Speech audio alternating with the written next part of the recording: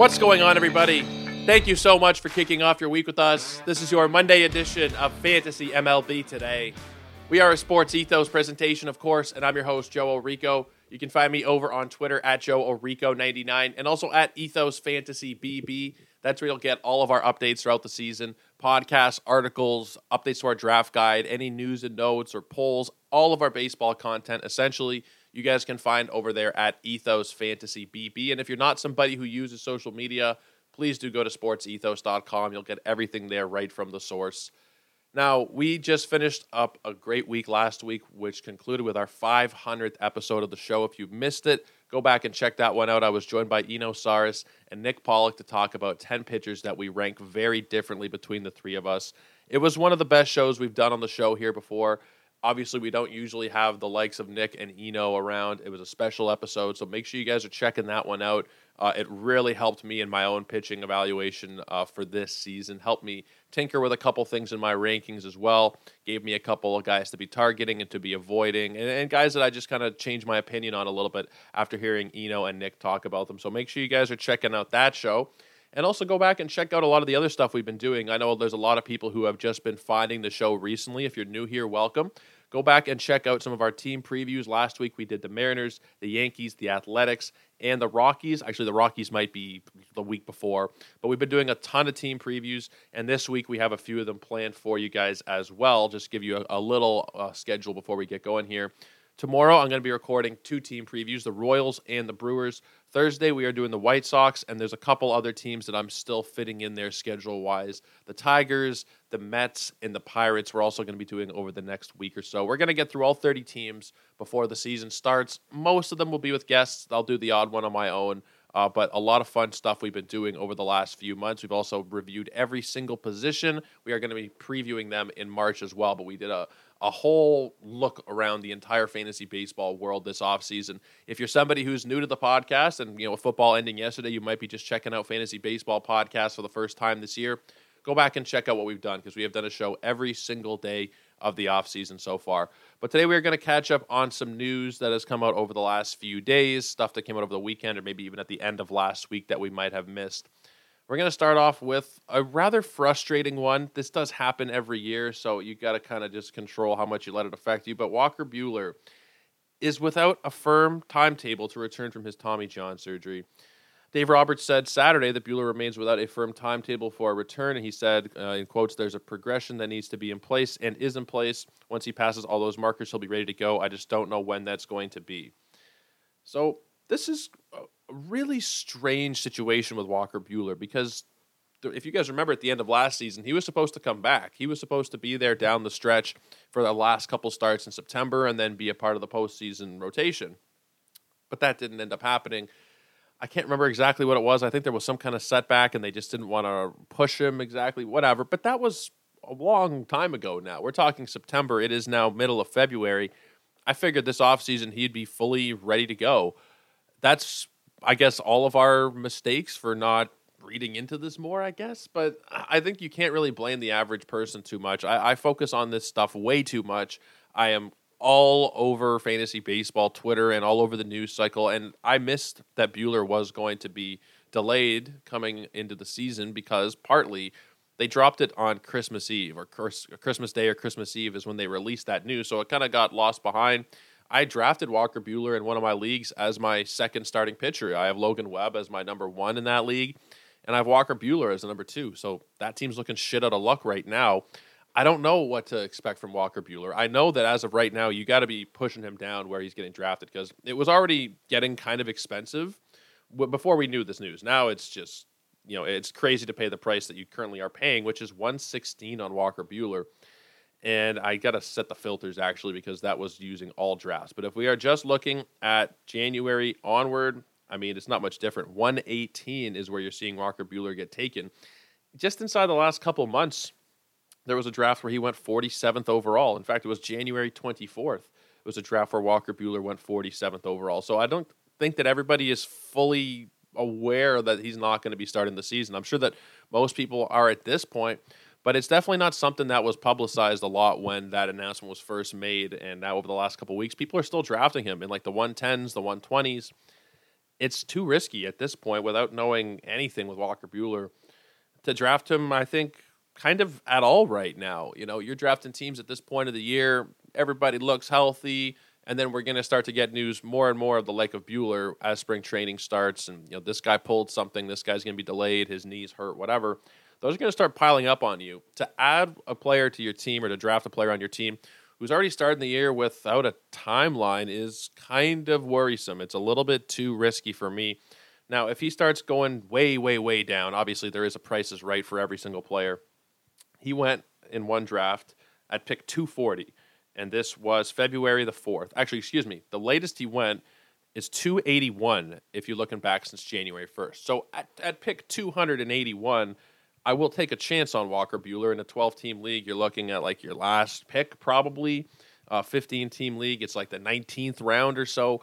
It's not a lot to invest at that point. Where you're paying right now is like a 7th rounder. And I mean, at I could justify it if we knew he was going to be healthy. People will say, "Oh, well, he wasn't great before he got hurt in 2022." Like he was injured. Like I at least have to believe that he was injured, and that's why he wasn't performing up to scratch. Walker Buehler has been a dominant pitcher when he's been healthy his entire career. If he was going to be healthy, then I wouldn't have any problem taking him in round 7, round 6, even round 5, probably. But without a timeline, I think we have to bump him down the rankings quite substantially. Honestly, like in my own personal pitching rankings, I haven't moved him manually yet. I haven't actually gone in there and moved Walker Buehler down, which I probably should. He's going to be going down. And I think where I'm going to probably settle on him is like the 40s. I think that I'm going to have Walker Buehler somewhere, just looking at it, in my like Nick Pivetta range, Nestor Cortez, Taj Bradley type. I think that's where I'm going to generally have him. And that might be not giving him enough credit. That might be giving him too much credit. I think at this point in time, we just don't have enough information. Like, is this timetable? Like they say there's no timetable, but what does that mean? Does that mean likely April? Does that mean the middle of summer? Does that mean we might lose another whole season? Like, I don't expect that. But when you say no timetable, you do give people a bit of pause. You have no idea what that means. I have no clue if he's going to pitch in spring training at all, if he's going to make the first trip out with them. I believe it's to, is it Korea? Is it South Korea where they're playing? The week before the season starts. I have no idea what to make of Walker Buehler, but I think at this point, he's a pretty easy fade for me, especially if he's still going in the 100 range, anywhere in the 100s. I mean, I guess you could argue 180, 190 at that point. You could maybe take a chance. But I think there's a lot of risk with Walker Buehler that you don't necessarily need to take, like where he's going, especially right now. And of course, like ADP is changing a little bit. If I just go based on February drafts, then Walker Buehler does go down some, but he's still at 151. That's expensive.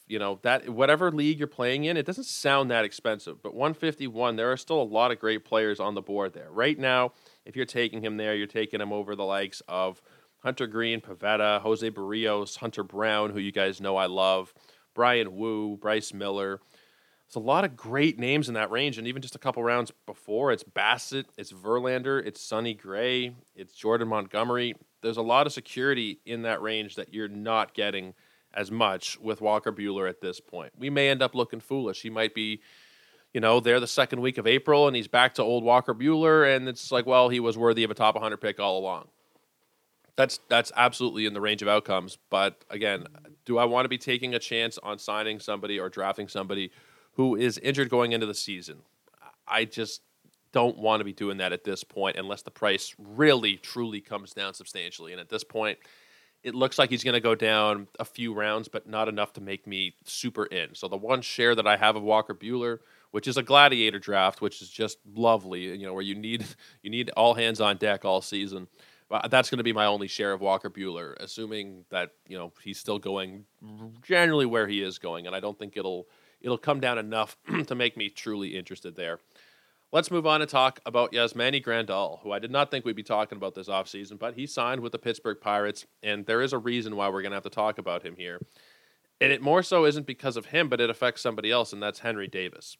Yasmani Grandal, we'll get to that in a second. Yasmani Grandal at this point of his career, I saw some people tweeting stuff out, like from 2015 to 2019, Grandal did this. It's like, well, come on. Like, it's 2024. He's 35 years old. The last couple seasons, we've seen him not stay on the field as much as we probably would have wanted. Although 118 games this past season, it's kind of hard to argue with that for a catcher. But you're looking at 99, 93. It's not a great trajectory in terms of the playing time. Somebody who was routinely a 130 to 150. In 2019, he played 153 games. So when people reference those stats from those years, the WAR he accumulated. He was a volume guy. Like, he was a volume guy who was hitting for power, decent average behind the plate. Now you get, none of that security. You don't get a massive playing time security in Pittsburgh. I think that he'll probably be the starting catcher, but I don't know how long it's going to take them to actually make the move to Henry Davis. So they've talked already about how Henry Davis is going to be at some point used as a catcher this year. He's going to be, and this is what people have been doing. A lot of people have been drafting Henry Davis because he is going to gain catcher eligibility. It's kind of a sneaky play because he's not catcher eligible yet. But this is probably going to mean it takes longer for Davis to get that eligibility. And there's also a world where potentially it takes like half the year. At this point, people are still projecting Davis to probably be the catcher on opening day, but that hasn't changed. The roster resource, MLB playing time, the sites that I use. I don't know if they've actually updated the playing time since the signing happened. It happened just last night. But roster resource still thinks it'll be Davis as the starting catcher and Grandal on the bench. I think it's possible, but I also see a scenario where Grandal is, at the very least, starting the season as a catcher and taking away some at-bats from Davis. And it might not be enough that it's that substantial, but it is something to mention because it'll probably take longer until Davis is going to be able to get that eligibility, specifically on sites that have a higher threshold. If it's 10 or 15 or 20 games versus 5, that might take 2 or 3 months for Henry Davis. So he is the guy that they're going to go to. He's their catcher of the future. He's a switch hitter. He can play first base. He can play the outfield. He can do a lot. But that's Yasmani Grandal. I'm mixing up my players. Grandal is a switch hitter. He can play first base. He can kind of do a few different things. Davis can play the outfield. He can catch. So they have some versatility here. They can move players around a little bit depending on what they're seeing in spring. At this point, I don't feel as confident drafting Henry Davis as I did a couple of weeks ago. People were drafting him over the course of this weekend. We're doing the Earth League drafts this weekend, and he was taken, and he should be taken. But I think at this point, your confidence level has to go down a little bit. I thought, wheels up, we're going to see him as the catcher from pretty much opening day. Now that might be in jeopardy a little bit. And considering he's going to pick 237, generally in that kind of range, 230, 240, I think it's a bit too risky for me with Henry Davis, especially in your one-catcher leagues. There's no need to be taking him, right? You can take, you're a 12-team one-catcher league, even if it's a 15-team one-catcher league. Some people might be kind of cheeky about it and say, you know what, I can take Davis. No one's really going to pay attention. He's going to get catcher eligibility. I don't have to take a catcher. But, if you're playing in a 12-team league, the guys that are like 9, 10, 11, 12, you're looking at like Cal Raleigh, Sean Murphy, Logan O'Hoppe, Bo Naylor. They're really good, solid names where Davis now has a bit of a bump in front of him. Now, I don't think Grandal is going to be playing 120 games, taking away all the playing time, but it definitely makes Davis less appealing. However much you want to take off of his playing time, whether it's 5% or 25%, he's less appealing than he was yesterday, even if it's solely for the fact that it will take a little bit longer probably for him to get that eligibility. If before he was going to catch 5 times a week, now it might be 3. Or 2. So, it's not end of the world situation if you drafted Henry Davis. I've drafted Henry Davis a couple times. But I just think that we need to kind of be careful here thinking he's still the opening day catcher. As much as Grandal is probably not going to be a massive factor, I think he's going to eat into the playing time more than we'd probably like. So at this point, I think I'm probably not taking Henry Davis where he's going, which is about 230, 240 range. I could be wrong, and likely over the course of the season, Davis will be fine, but this is going to be something that does affect your teams a little bit in April and May. Let's talk Brandon Marsh. Brandon Marsh is kind of one that we haven't talked about so much this offseason. He's an interesting player. He's a starter. He's at least a strong side platoon guy for a very good offense, and he's been drafted, pretty expensively. It depends on your league. It depends on your format, but generally, Brandon Marsh is going at 300. Thereabouts, 330 to 340 kind of range. Now, the news we got on him a couple days ago was that he's going to be out up to 4 weeks after he had left knee arthroscopic debridement surgery. That's to be fancy about it. It's knee surgery, left knee surgery in Philadelphia. This was a couple days ago. Now, the Phillies' official Twitter account reported it's anticipated he'll be returning to play at 3 to 4 weeks and be ready to play by opening day. Again, it's a kind of a tricky situation when there's a guy who you know is hurt right now. And if you're drafting him where he's going, he's probably not a starter for you. I mean, he might be in a 15-team league. He might be like your last outfielder. But it still has to give you some pause when you're drafting a guy who, first of all, I don't know if it was a guaranteed thing that he's going to be an everyday player. I think he's probably a strong side platoon in Philadelphia, which is still really good. But you are giving away some at-bats just off the top because he's not going to play as much against lefties.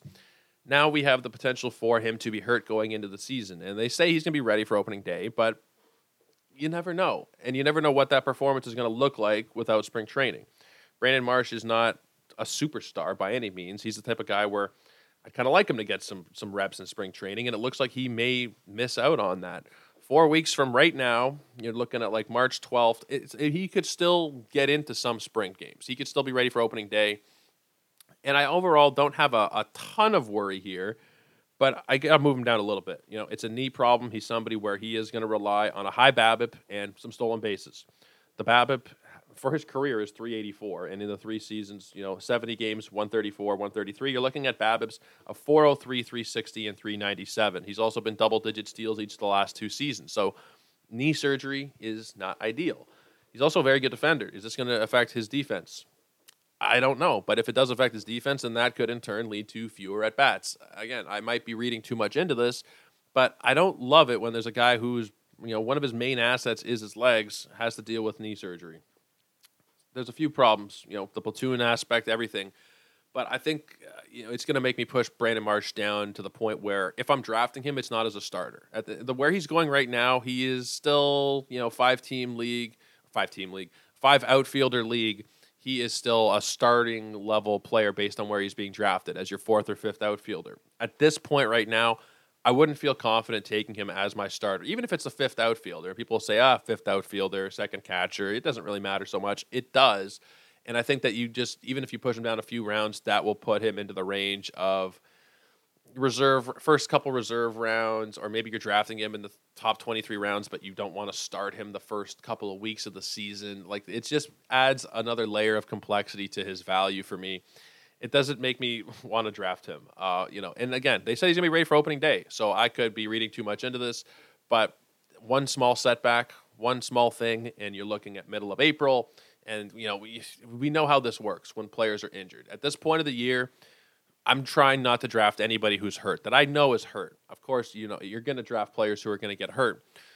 But you got to try and minimize that as much as possible, specifically in a draft and hold format where these guys are on your rosters the whole season. You can't drop them. You can't churn and burn if a guy does get hurt and has to miss the whole year. If you do take Marsh now and this ends up getting worse, again, it's total conjecture. I don't know if it'll get worse or not, but if it does, then you got to be stuck with him the whole year and you invested a pick in the first half of your draft on him. It's just, it probably isn't going to get to that, but there's a chance. And I don't want that chance right now, especially considering Brandon Marsh is not, a superstar. He's best case scenario, probably 12 homers, 12 stolen bases. That's generally what the projections are. 12 and 12, 13 and 12, 12 and 10, with about a 250, 260 batting average. It's not like he's going to be some player I have a massive fear of missing out on.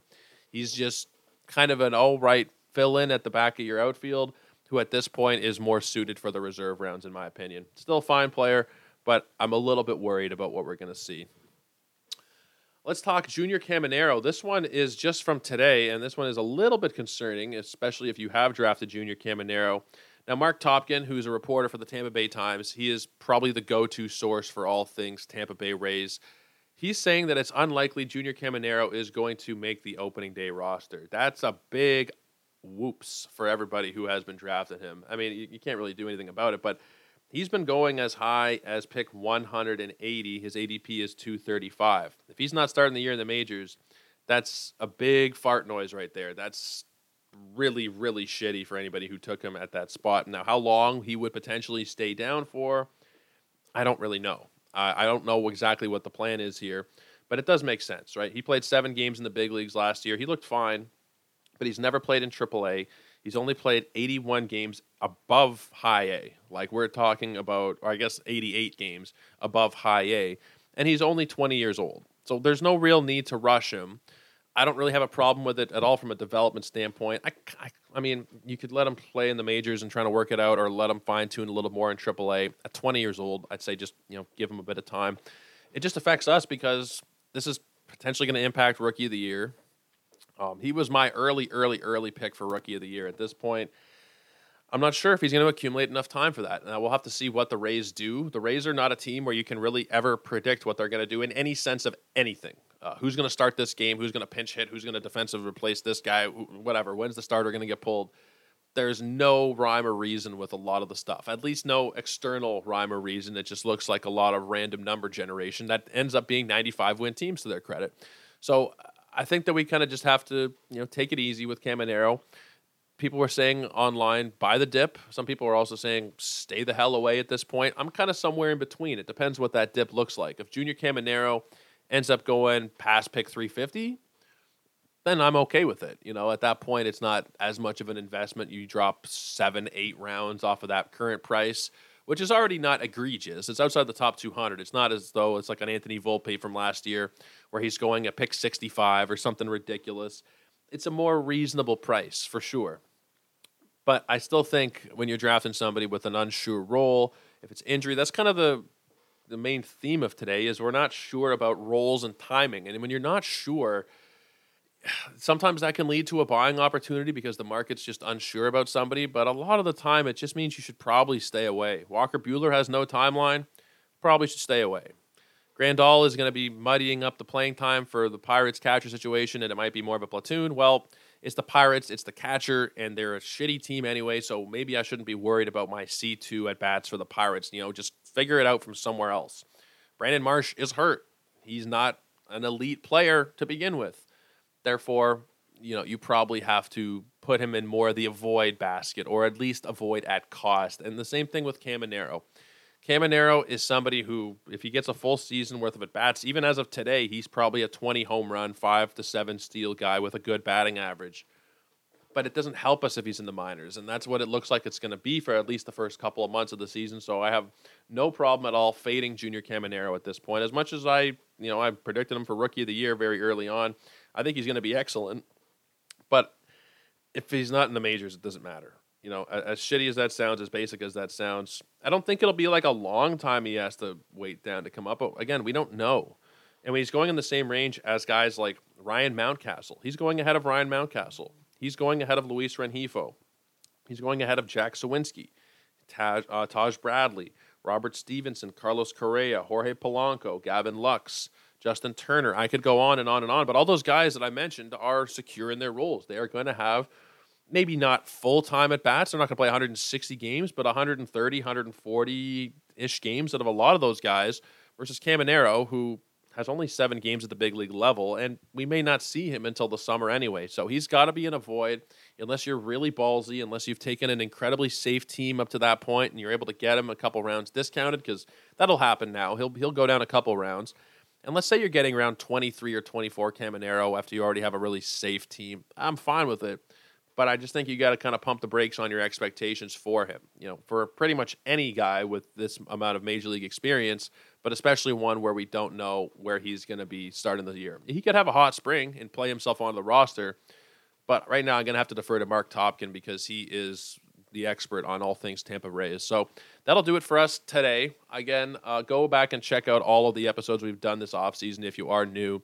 Probably not going to listen to every single one of them, but we've had a lot of great guests on. We've been doing team previews, we've done position previews, and we are starting to get into some real fun. So we did some starting pitcher rankings last week with Eno and Nick. We've done some ADP battles. We got another one in the works, an ADP battle that I am still getting all the fine-tuning behind the planning, but we're going to have a few more of those. We'll do some more mock drafts.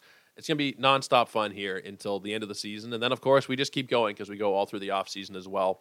But if you got any questions, reach out on Twitter at JoeOrico99 and go ahead and follow Ethos Fantasy BB. That's where you'll get all of our new updates and podcasts this season. If you're not somebody who is on social media, please go to sportsethos.com and you'll get everything right there from the source.